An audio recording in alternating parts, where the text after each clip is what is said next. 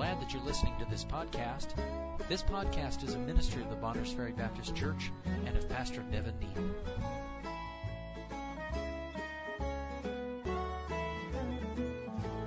Honor for God's Word as we read together. We'll read the first 5 verses of Psalm 40.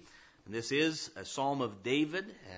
Probably says that there in your Bible under Psalm 40. And I think that has significance. It says, verse 1, I waited patiently for the Lord, and He inclined unto me and heard my cry. He brought me up also out of an horrible pit, out of the miry clay, and set my feet upon a rock, and established my goings. And He hath put a new song in my mouth, even praise unto our God. Many shall see it and fear, and shall trust in the Lord. Blessed is the man that maketh the Lord his trust, and respecteth not the proud, nor such as turn aside to lies. Many, O Lord my God, are thy wonderful works which thou hast done, and thy thoughts which are to usward, that cannot be reckoned up in order unto thee. If I would declare and speak of them, they are more than can be numbered. Thank you. You may be seated. And certainly could read on in the psalm and get further context, but he begins, and our focus is going to be on a few things here in the first 4 verses, especially the first 3 verses, where David says that he waited patiently for the Lord and inclined unto me. He starts by talking about his having to wait and then what the Lord did for him. And may I say this today, I think as we read our Bibles, there's undoubtedly we find accounts of people doing things for the Lord. Amen? People serving the Lord. We find that in obedience to the Lord, by faith in the Lord, Noah built an ark at the Lord's command and did so by faith. And you can go on through and find Solomon built a temple for the glory of the Lord and so forth. But if we're not careful, I said this in Sunday school and I want to repeat this now.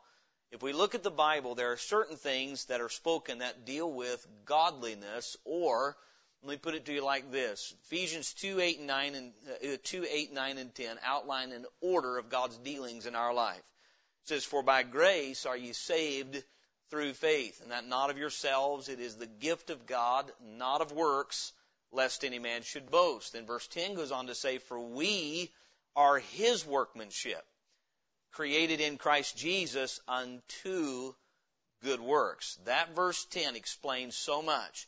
Salvation is when God takes a man that is dead in his sins, deals with him through His Word, and convinces him you are fitted, you are worthy of destruction, worthy of hell. We believe God because it's true. And God reveals to us His Son, Jesus Christ, through His Word, and leads us to the place where we realize the only hope we have of salvation is if Jesus Christ does it for us. When we do that and realize He's done for us what needs to be done, believe God, put our trust in Jesus Christ, the Bible says He does a work called regeneration. He puts life within a dead soul. Our part is faith. We take Him at His word. He's promised, I'll save you if you trust. We trust. He saves. He regenerates. We're given life. Now that life is a new person. Therefore, if any man be in Christ, he is a new creature. Old things are passed away. Behold, all things are become new. And that new creature is whose workmanship? His workmanship. The new creature, the person that was once a condemned sinner on his way to hell is now a forgiven child of God, a saint on his way to heaven. That's the workmanship of God. Created in Christ Jesus unto good works. There are good works we should do because we belong to God, because we're children. What happens is we can get focused on, that's called godliness. When we do what is good and right in obedience to God because He saved us. Those good works that are not the root of salvation, but the fruit of salvation. When we mix that up, when the root is said to be, the fruit is said to be the root, the good works are to be the means of salvation, what happens is it confuses things. And it gets God's order out of place. And so, as we look here, the emphasis, and this is what has to do with Psalm 40, the emphasis is on what God did for David before David could do some things for God. Before the psalm is done, David is singing God's praises. But why? Because he knew what God did for him. And there's a tremendous picture of salvation when you are born again. May I say this, though, because it's general enough, there's a tremendous picture. How many know that as God's child, after you get saved, you can get snared as a sheep? Absolutely. And there's an application to what our shepherd does for us. That's why I say it's significant that David wrote this. If you understand what a little lamb might do in wandering around, he might end up falling in a pit. And if a lamb falls in a pit, he's only getting out one way. He's not going to crawl out, climb out, think his way out, or get another sheep to pull him out. It's going to take the shepherd to come and pull him out. Amen? I say this to people often. Salvation is not in what we do for God, but in what God has done for us. You need to ponder that. Salvation is not what we perform and do for God. It is what God has done for us. And we do for Him because He's done for us. We love Him because He first loved us. And that's what I find in these few verses in Psalm 40. So let's dive in here. I'll give you 3 simple things this morning with the Lord's help out of the 40th Psalm. And if you're here this morning and God has already saved you, this ought to thrill your heart because it'll remind you of what He's done. And it should. I enjoy people that sing with all their heart. I'll just say that. I appreciate the young people coming and not halfway singing, but singing, amen, with all of their heart. What we do, we should do heartily as to the Lord and not unto men. I believe when David sang after getting out of the pit, he didn't go, oh, well, I'm glad I'm saved. I think he was probably glad he wasn't in a pit anymore. Now, it's hard, in fact, impossible to sing a praise to God if you're still in the miry clay. And so let's consider a few things this morning. First of all, he speaks of an horrible pit. That's the Bible terminology. He said in verse 1 of Psalm 40, I waited patiently for the Lord, and He inclined unto me and heard my cry. He brought me up also out of an horrible pit, out of the miry clay, and set my feet upon a rock, and established my goings. We'll get to verse 3 a little bit later. As we look at this horrible pit, we will not have to say anything the Bible doesn't say. We just want to focus on and meditate for a few minutes on what it does say. David doesn't simply describe this as a pit. He describes it as an horrible pit. If you've lived very long, you can envision portions of your life that this verse brings to your memory. You may be living there now. I don't know hearts this morning, but an horrible pit is a word picture that David uses. This is poetry in the sense of the kind of literature it is, inspired by God through the pen of David, but it's poetry nonetheless, meaning he's using metaphor. We all know David does not mean he literally fell into a pit physically. Undoubtedly he had in his mind, as he had said in Psalm 23, the Lord is my shepherd, I shall not want. He maketh me to lie down in green pastures. He leadeth me beside the still waters. He restoreth my soul. He had made the analogy. David understood sheep and shepherding sheep. He was a shepherd. So he made the analogy to the Lord Jesus. God is my shepherd.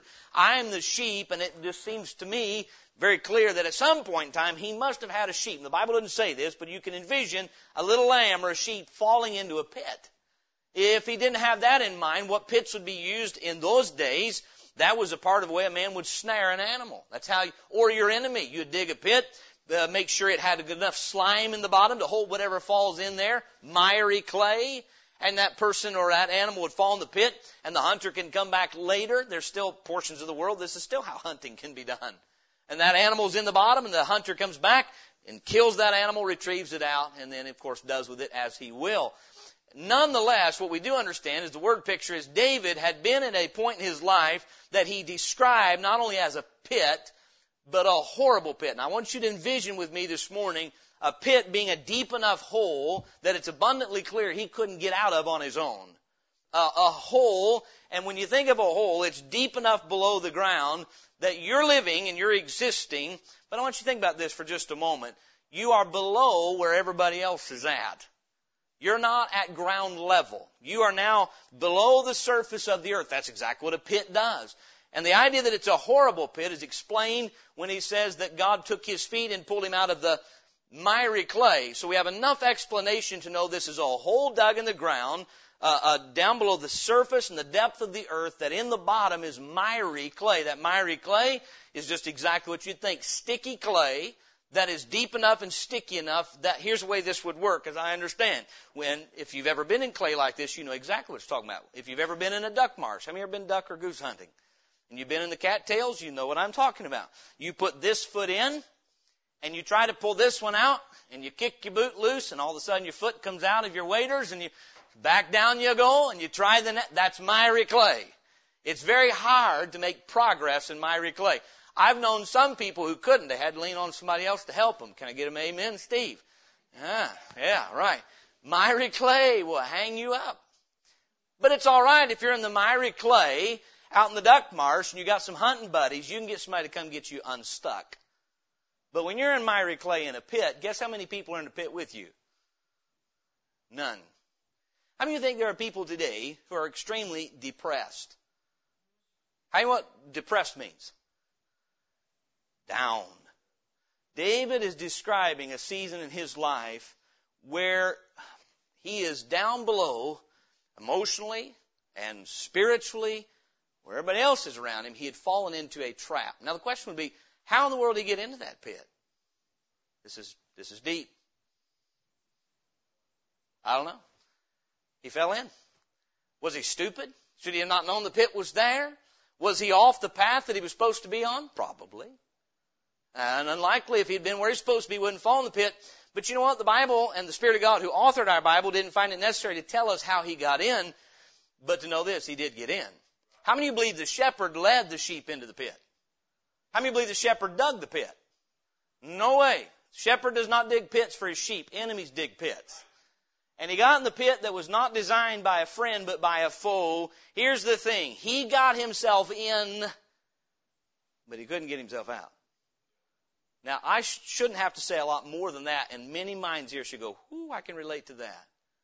Pits would be traps, snares we get ourselves in that bring us down. They bring us low in a miry pit. I'm speaking to you now about the conditions of this pit. I want you to think about a few of the conditions in here. Number one, it's filthy.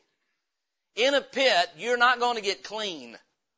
In a pit, all you can do is walk in the mire that's there and any more mire that might be created while you're there. You can try all you want to clean yourself up when you're in a miry pit. There's not running water. All you have is the filth that you have fallen into to try to get out of. Am I making sense this morning? This is the word picture God created. I stepped off the path I'm supposed to be on. Whether I was led there, deceived there, it doesn't really matter. A pit's not designed by the shepherd. It's designed by an enemy to trap someone, and I'm in it. And now that I'm in that pit, I can do all that I want to try to get my feet clean, and it's not going to happen. The only way to get the mire of the pit off of you is to get out of the pit. So it's a filthy place. Anybody else think, help me this morning. I want your minds to turn with me. What else would be the conditions you would find in a pit like this? Dark. Exactly. It's exactly where my mind is. It's dark. There's going to be some light coming in. I thought of it this way. You've got light at the end of your tunnel. The problem is your tunnel is straight up. It doesn't do you any good. You got light coming in just enough for you to know out there is freedom. Out there I could find some running water and get myself cleaned up. Out there, up above me, there is a life above where I'm living that's not filthy. There's a life above where I'm living where I am free to step as I know I should. If you could be out of that pit, where would you, if you're a sheep and you're a lamb and you've fallen into that pit, you say, you know what? By the way, if you're a sheep and you're in a pit with miry clay, you are uncomfortable. Pigs love miry pits. Sheep do not. And in that pit where there's a trap and a snare, it's dark. You're surrounded by walls. If you thought, I know my shepherd is due north, you can try to go due north all you want. All you're going to do is hit a wall. You with me this morning? It's a place of filth. It's miry. It's a place of darkness. You got just enough light to know you're trapped. Just enough light, just enough knowledge and understanding to know I am not free to go the direction I ought to go. Now, where the Spirit of the Lord is, there is liberty. That's how we know the Spirit of the Lord doesn't lead you into pits. He doesn't entrap you. He doesn't ensnare you. He frees you to do right. But here in this pit, it's dark. It's filthy. It's a place of bondage. That's what a pit is designed to do. To keep you from going where you could go to safety so that the one who wants to destroy you can come back and finish you when he's ready. Or if it's a thief, he can come and snatch you out of there and steal you from your rightful owner and use you however he sees fit. That's the conditions in this pit as described. It is a horrible pit. It is a place where no one would want to be. Think about this. When you're in a pit like this, you are aware of the world around you, but the world around you is not aware of you. If you could give any description to a person who has fallen into a snare of the devil and is wallowing in the mire of their sin and the filth that is around them, they say, you know what?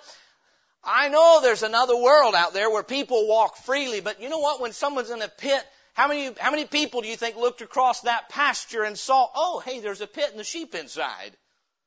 No, you're invisible. You don't exist as it relates to other men. You do exist, but not in the minds of other men. You're a nobody. You don't count because they don't see you. You're not walking where they walk. So the conditions in the pit, it's a horrible pit with miry clay. And you think about this, not only is it filthy and dirty, and the more you try to get out, guess what? The dirtier you get. Now, I'm painting for you a picture of someone who has fallen for some lie of Satan, believed some lie, and began walking a life.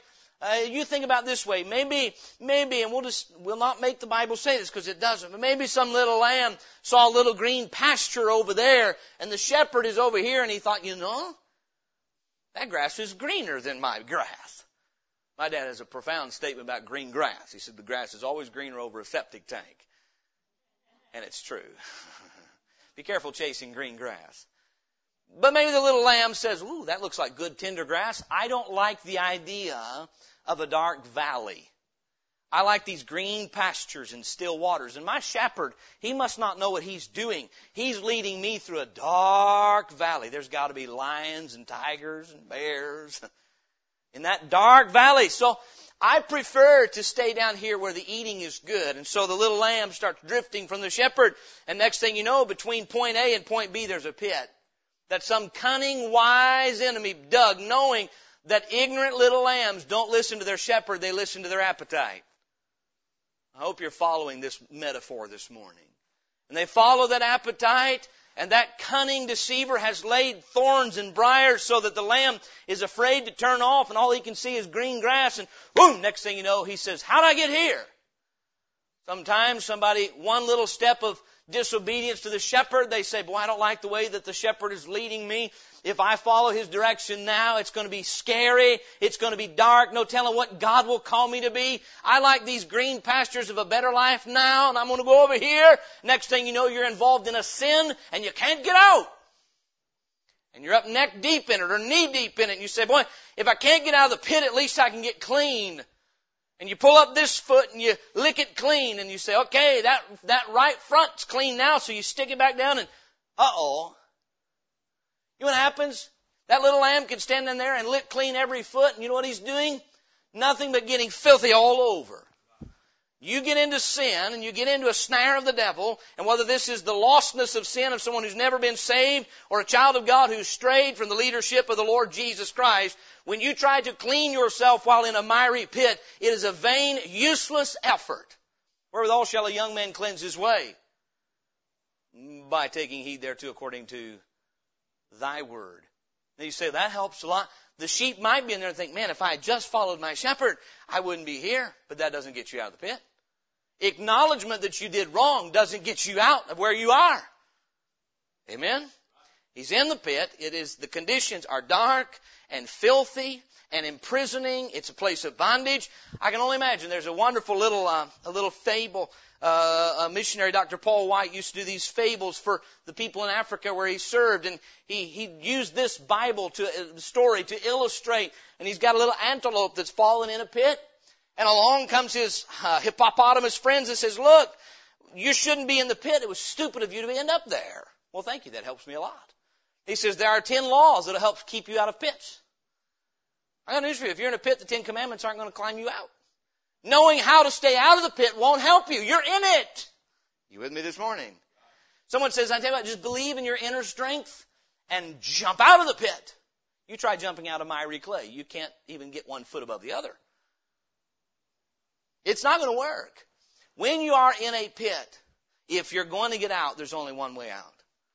Someone else is going to have to do it for you. I want to tell you something. You'll never get saved from your sins until you can see yourself in this light. Until you can see what I'm supposed to be, clean, and where I'm supposed to be, following the shepherd, cannot be done unless the shepherd lifts me, cleanses me, and frees me from where I'm at. Salvation is of the Lord. And I believe there are multiple illustrations in the Bible, both of unsaved men, like the thief on the cross, who realized if Jesus Christ doesn't do something for me, I'm about to drop into an eternity of hell. And he said, Lord, when thou comest into thy kingdom, remember me. And Jesus said, this day shalt thou be with me in paradise. Jesus Christ lifted him out. But there's also pictures of saints who have gotten into pits like Jonah, who God said, go to Nineveh and preach. And he said, I'm not doing it. That's a dark valley. I'm going to stay in the green pastures of Tarshish. And God put him in the pit of the belly of a whale. As a man of God, God put him there. But you know how he got out of the pit? Same way David got out of this one. And so then, there's a horrible pit. The conditions are dark and filthy and imprisoning, and no amount of philosophizing or thinking. How many of you can relate to this? When you have fallen into one of Satan's traps, the more you think, the worse it gets. You'll never think your way out of a snare of the devil. Not ever. You could sit in that pit and say, if I climbed really hard up the side, if I dreamed what it would be like to be on the top, none of that will work. You don't get out of pits through mental purpose. So it's a horrible pit. The conditions, the consequences is that he's trapped, he's imprisoned, he's filthy, and he's unable to be free. And so then that's the horrible pit. But number two in this text, we see a humble prayer. David says this in verse 1, I waited patiently for who? The Lord. Why? Why is he waiting for the Lord? Here's why. He says, and he inclined unto me and heard my cry. That's why we're using the word prayer. He brought me up also out of an horrible pit, out of the miry clay, and set my feet upon a rock, and established my goings. The humble prayer is seen in this. David says at some point in time, we understand this from this text, he had cried out to God. So at some point in time, he realized, as the sheep, and the Lord being the shepherd, unless the Lord delivers me, I'm never getting out of here. That is true. When you're in a pit, what do you have to look forward to? Especially when you have tried repeatedly to get out. Another day of tromping in the mire? You know what you have to look forward to when you're in the pit? When comes the day when the guy who dug this is coming back? Now, I hope this has somebody's attention in this room. Because somebody, perchance, I've been here, I have lived what I'm preaching this morning. When does the person who designed the mess I'm in coming back to finish me off? When you are snared by Satan and in a pit of sin, all you have to look forward to is death and destruction. That's all. It is through the fear of death that Satan holds men in bondage. You can read that in the book of Hebrews. Who all their lifetime, through fear of death, were subject to bondage. Oh, if you cry out, mesh this. What would be one of the reasons you might not cry out if you're in the pit? Well, if I cry, maybe the shepherd will hear me. But maybe the enemy will hear me. You know what? I like to hunt predators, just like I like to hunt a lot of other things. And if you're out in the woods and you want to get the attention, I saw in late season for elk, I was out trying to find elk and finding nothing but coyotes. And so I see a coyote. He's way across, 350 yards. And I have learned you can make a little noise with your lips and sound like a squealing rabbit. And I thought, I've done this before. Let's try it again. And all I had is a muzzleloader. I can't make a 350-yard shot with a muzzleloader. I can't even make it with a rifle, let alone a muzzleloader. And so I started making a sound that sounded like a squealing rabbit. And the coyote trotted along like he didn't know I was on the planet, and I knew better. He went up the top of the hill and stopped. And directly did a 180-degree turn. And here he came. And you know what got his attention? He thought I was something he could eat in distress.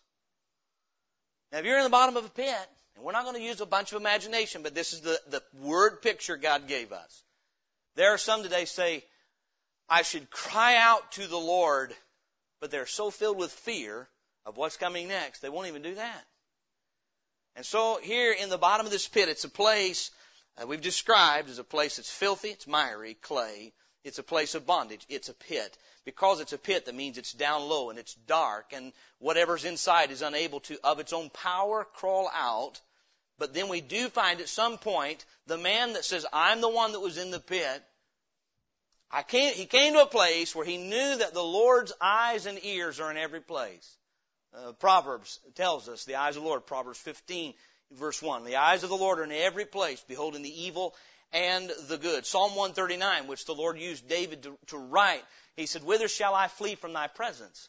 The psalmist understood the Lord God who made me, Jehovah God, knows the circumstance I am in. Let's think very quickly. What might be another reason a sheep that is in a pit would not call out where the shepherd could hear? A sound of distress tells the shepherd, you are somewhere you shouldn't be. Should any sheep be in the bottom of a pit?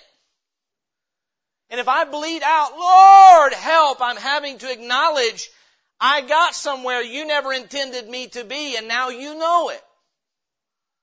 But doesn't he know it anyway? Doesn't the shepherd count the sheep under the rod every night?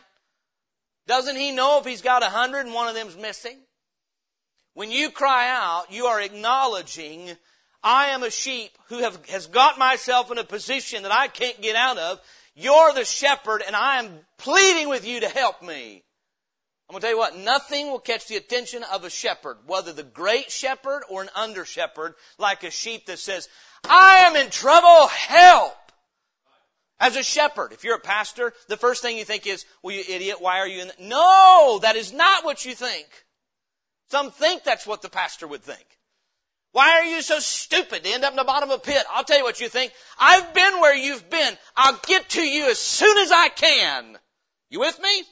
Our chief shepherd, when you cry out to him and say, Lord, I'm in a place I ought not be, but I want out. David said he cried, and the Lord inclined. You know what I like? I like it when I say something and someone says, come again? You ever say something a minute, it just gets somebody's attention? What they're doing is inclining their ear. You're saying something and they say, you're important to me, so I want to hear what you have to say. Please repeat that. I heard you called me. What is it you need? He gives us the Lord's response, and we'll see that in a minute. But what I want you to see is that David's prayer, I call it a humble prayer, because you're acknowledging I am helpless. I have gotten myself, I am in a position of filth and darkness, and I am depressed. I am down in a place I cannot bring myself out of, but I'm going to cry. A cry is beyond simply a petition. A cry is a sound of distress. A lamb cries. It's a bleat that a shepherd can hear from a long distance to know that little one is in trouble. You know what? God needs to hear from us. I acknowledge I'm in trouble. And there came a point with the psalmist that he said, my shepherd needs to know where I'm at, and I want him to know that I want help. You find in the New Testament, the Lord Jesus was given a hard time by those who thought they weren't sinners about how he helped sinners. Right? Because he's a friend of what? Publicans and sinners. Now the wicked of our day say, see there, Jesus was a party animal. He went and hung out with sinners. That's not what your Bible says. It says he came to call sinners to repentance. The Lord Jesus came so that those in the pit would know he was in proximity, that he could hear their cry, and if they wanted out of the pit, he'd pull them out. Now, if you're content to live in the bottom of the pit until the enemy comes along and deals with you, enjoy. But the life of sin is a life of a pit. You get in by freedom, but then you lose your freedom and have not the freedom to get out. Yes, sin is a snare. And so here's the humble prayer. He said he cried to the Lord. I see two things in the prayer, though. First of all, the plea. It was a cry for help. He said, I waited patiently for the Lord, and he inclined unto me and heard my cry, which means it was a plea to God for deliverance. But there's not only a plea, there is patience. He said, I did what? I waited patiently for the Lord. You know what that tells me? There was a gap of time between his cry and the response that he could see. You know what? When you're in a pit, do you know where the shepherd's at? You know where the Lord is? You can't see him. Can you? You just got to know based on his character that he's there. Amen? You just got to know that he's promised that his eyes are in every place. There's no place that we are that he cannot see. That he knows the very hairs of our head. That a sparrow doesn't fall on the ground without him knowing. How do we know all that about God? Because we can see it or because he told us? some point in time, the man in the bottom of the pit knew the character of the man outside of the pit, the chief shepherd, the Lord, and he made a cry, and between the cry and the deliverance, there was a gap of time. But when he says, I waited patiently for the Lord, this tells me this. He had come to the place where he was going to turn to the Lord and not turn anywhere else for help.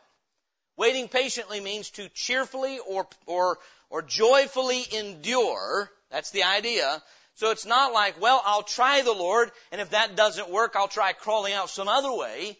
There came a point where the one in the pit was convinced that the Lord was his answer, and he cried and said, I'll sit here and I will wait until he responds to my cry. I waited patiently for the Lord. May I say this? If the Lord's going to help us, we must learn that faith not only prays, but faith is patient. If the Lord is who he says he is, then he heard me when I cried. Can I say that again? If the Lord, and he is who he says he is, then he heard me when I cried. I'm going to ask you this. Can you find in the Bible a record of any, ever, one time, a repentant sinner crying for deliverance and not receiving it? Now, I worded that carefully. There were those who were regretful sinners, but not repentant. Judas was regretful, but not repentant. Judas said, I betrayed the innocent blood. He acknowledged who Jesus was. But he never went to Jesus and said so. He took it into his own hands. He said, my way out is suicide. Not forgiveness, suicide. He was a regretful sinner, but not a repentant one. Pharaoh said, I have sinned. I oughtn't to have done this, but he wasn't repentant. King Saul said, I have sinned, but he wasn't repentant. He never said to God, I've sinned. He said it to David. He said it to the people, but he never said, I've sinned against you. Do with me as you will. That's what David did. There's a difference in repentance and remorse, regret and remorse, and regret and repentance. And so I do not find in my Bible ever a repentant sinner crying for deliverance and not receiving it. The thief on the cross, what did he do to deserve the attention of Jesus Christ? Nothing but put his faith in him. Nothing. Saul of Tarsus. Let me ask you a question. Let's just be honest. If we were the Lord, would we forgive and save Saul of Tarsus? I got news for you. If you went and killed 3 of my children or were responsible for their deaths, and then you want me to come and sign you up in my service, you got another thing coming. The Lord not only saved him, he turned him into an apostle. I'm trying to say this morning, if you and I are at a place we say, you know what, I have gotten myself where I'm at. I am in a dark place in my heart and my mind. I'm in a place where no one seems to know where I'm at. The Lord does. The eyes of the Lord are in every place. And if you read the 139th Psalm, we'll find there's no place that you can escape from his presence. And so the psalmist came to a place where he pleaded with the Lord, and patience has the idea. Patience is based on faith, is what I'm trying to say. Patience is based upon faith. To wait patiently means you are expecting the one you cried to do something. Patience there has to do with an earnest expectation. All of a sudden, once he cried, now he's not just waiting for the enemy to show up, he's waiting for the master to show up.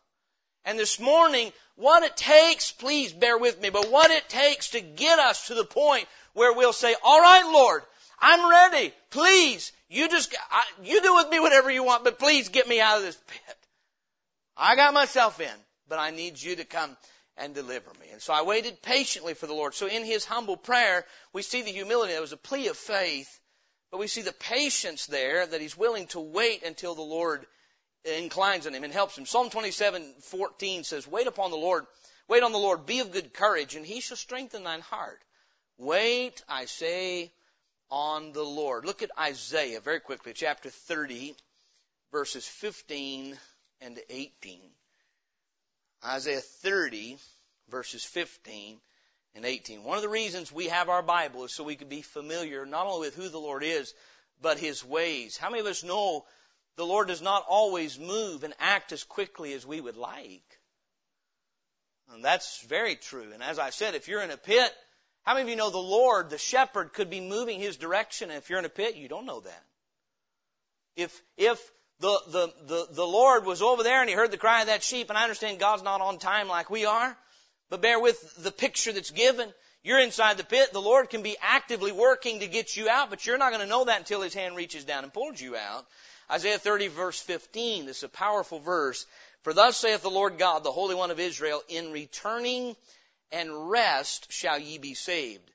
in quietness and in confidence. That's describing patience.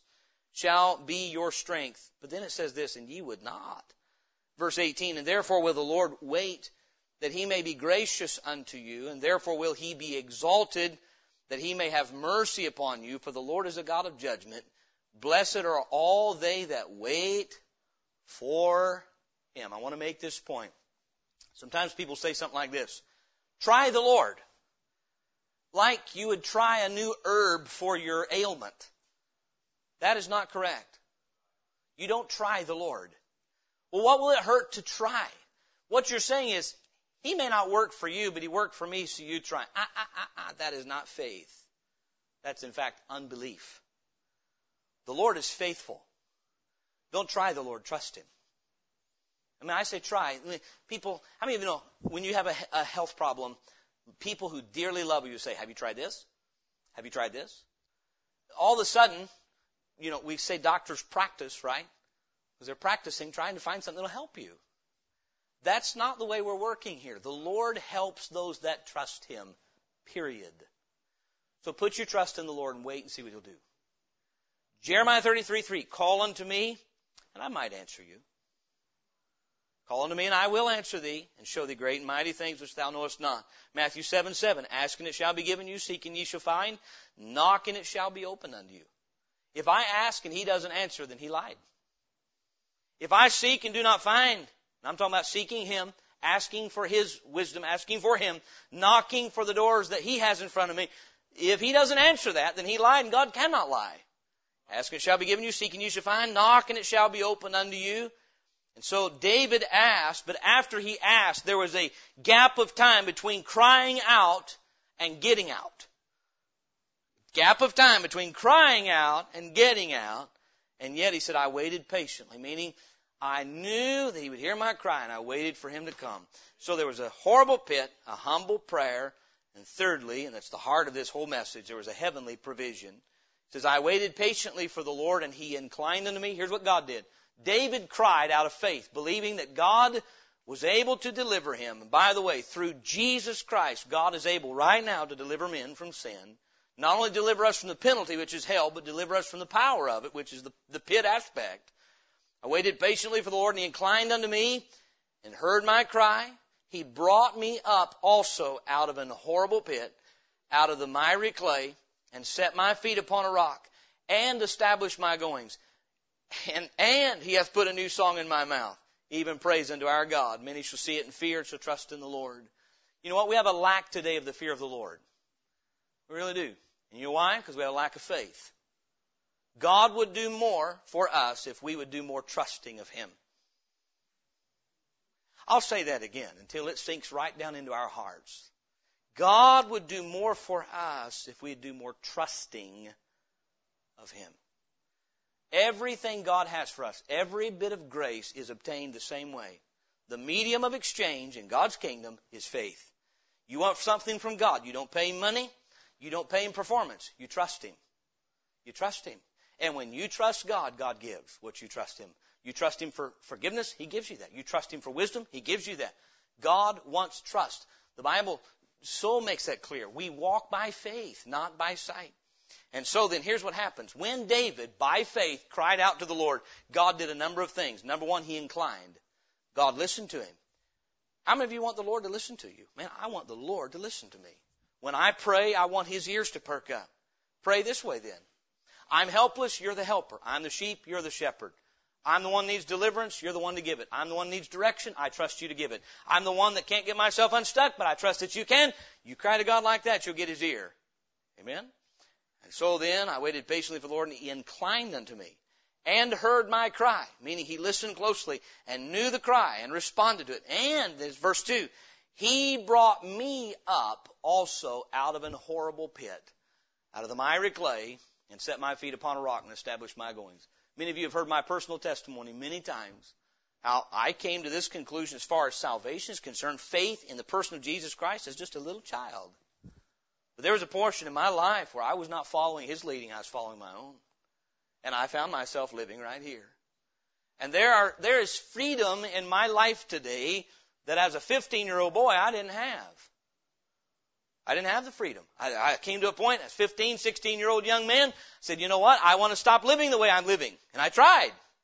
It didn't work. And I tried again. It didn't work. And I tried again. It didn't work. And I tried again. It didn't work. Until one day, July of 1997, I cried out. And I recognized who He was. I recognized who I was. I recognized He was my shepherd. I was His sheep. But that I couldn't follow Him because of the mess I got myself into. And I can testify without any trouble in my conscience of who lifted me out of the pit I was in my life. You say, what program did you follow? I didn't. I cried. I said, Lord, I don't know what my words were. I have been a fool and sinful, and here I am. But I'll do whatever you want. From my heart, I cried to Him to deliver me. And He came along. And all I can explain is some things changed in my heart and my mind, and He gets the credit. He picked me up out of the pit. I had lived in the same spiritual vacuum for a year, 2 or 3 years on end. Stuck in a rut, if you would. Stuck in a filthy place in my life. Stuck in a dark place in my life. I tried every way I knew to get out without having to lean on the shepherd to get me out. Because if I get myself out, then I can go whatever way I want. If He gets me out, I got to go the way He wants. You see, it's a matter of will, isn't it? Really. So what happens is the Lord comes along, He inclined, He heard, and then who gets this sheep out of the pit? You know, there came a day I realized I'd messed my life up, but I've tried hard and worked hard, and now I'm out. No. He brought me out. And then the Bible says He not only brought me out, He set my feet upon a rock. Is there a difference in miry clay and a rock? In Matthew chapter 7, you have a parable of 2 men who built their house. And one man dug down deep and built on a rock. And the winds came, and the storms, and the rain beat upon the house, the floods, and the house stood. There's another man built on the sand, and sand, when wet, turns into shifting sand, and his house collapsed. In Matthew chapter 7, what is the rock? It's the Word. He said, He that buildeth his house on the rock is he that heareth my words and doeth them. Meaning, he actually believes that what I say is true. The rock is the Word of God. Jesus Christ Himself. He doesn't change. His character doesn't change. His power doesn't change. His nothing. He is the same yesterday and today and forever. And instead of building on the miry clay of my own reasoning, the Lord brought me out and said, no, you walk on this path. And He set my feet on a rock. You know what? My reasoning and my understanding changes. Sometimes better, sometimes worse. But His never does. His Word never changes. So He pulled me out, put my feet on a rock, and then the Bible says established my goings.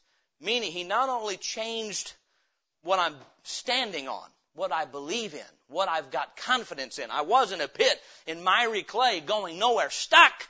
But He pulled me out, stuck my feet on a rock, His Word, and established my goings. He said, He not only got me out and said, okay, there you go. Now you're out of the pit. See ya. He said, follow me. Follow me. You say, how do I know the path of life? You don't. He does. Just follow Him. He's the path. That's why He said, I am the way. I am the way. If you're going to go into a wilderness area, and I'm almost done, so bear with me. If you're going to go into a wilderness area, in Montana there's the Bob Marshall Wilderness, and down south of us in Idaho you've got the Frank Church Wilderness. If you're going to go in there, how many of you would want to go on an excursion, 7, 8 days deep into that wilderness, all by yourself with no one who's ever been there? Not I. If you know anything about wilderness area, you go in, you find your way in, but you'll not find your way out. Am I telling the truth? What's the best way to go into a wilderness area and come out safely? Have a guide. And then they're your way. Just do whatever they tell you. You'll get in and out. Now, I understand human guides are prone to failure, but He is not. He said, I am the way. So how do I know what way to go in life? Just obey His Word. That's the rock, and it's also the way. Trust in the Lord with all thine heart, and lean not unto thine own understanding. In all thy ways acknowledge Him, and He shall direct thy paths. How do you get in pits? Leaning your own understanding. How do you stay out of pits? Follow His. I'm going to say something. There are many times you're going to come to the Bible and say, that doesn't make any sense. So, well, not me, Pastor. Everything in the Bible makes sense to me. Well, then you're probably not made the same stuff I am. But God's going to give you leadership in your life, and you say, if it were me, I wouldn't do that. That's why He leads, not us. Amen? Amen. And so this morning, He established my goings, meaning The sheep says, now I know the way to go, and I'm going to stay on. Established means settled. I'm no longer leaning to my own understanding. I'm no longer turning. All we like sheep have gone astray. Not anymore. He said, once He pulled me out of the pit, He established my goings. No more going astray. I am now following the voice of the shepherd. Amen. And I understand the sheep shepherd is not used here in this 40th Psalm, but throughout your Bible it is. Brought me up also out of an horrible pit, out of the miry clay, and set my feet upon a rock, and established my goings. Is that all He did? And He hath put a new song in my mouth. You can try your best to sing a song for the Lord when you're in the bottom of a pit, and all you're going to do is pretend you've got something you don't have. But when the Lord delivers you, who puts the song in your mouth? He does. Do you know why there's going to be singing in heaven? Because those there recognize who He is and what He's done for us. To be worthy is the Lamb that was slain. Revelation 4, Revelation 5. Because when He's put you out, you know what? You don't have to fabricate praise. You are thankful to Him for pulling you out of that pit. You don't have to try to praise. He put the song in your mouth by His own faithfulness. Amen. He hath put a new song in my mouth. What is the song? Even praise unto our God. When you and I say, you know what? I am on the path I'm on today because once I was in a pit. But when I got to the place where I knew I could not deliver myself, I cried to Him and He pulled me out. And He put my feet not in miry clay like my enemy. He put my feet on solid ground. You know what?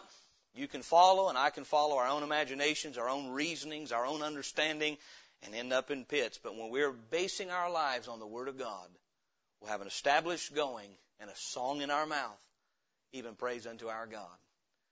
I believe this morning, every one of us is somewhere in this account. The Bible says, verse 4, blessed is the man that maketh the Lord his trust, and respecteth not the proud, nor such as turn aside to lies. This morning, I'm either in a pit, or I'm not, and if I'm not, I could be headed toward one. If you're out of the pit, and you used to be there, and the Lord delivered you, where are you here?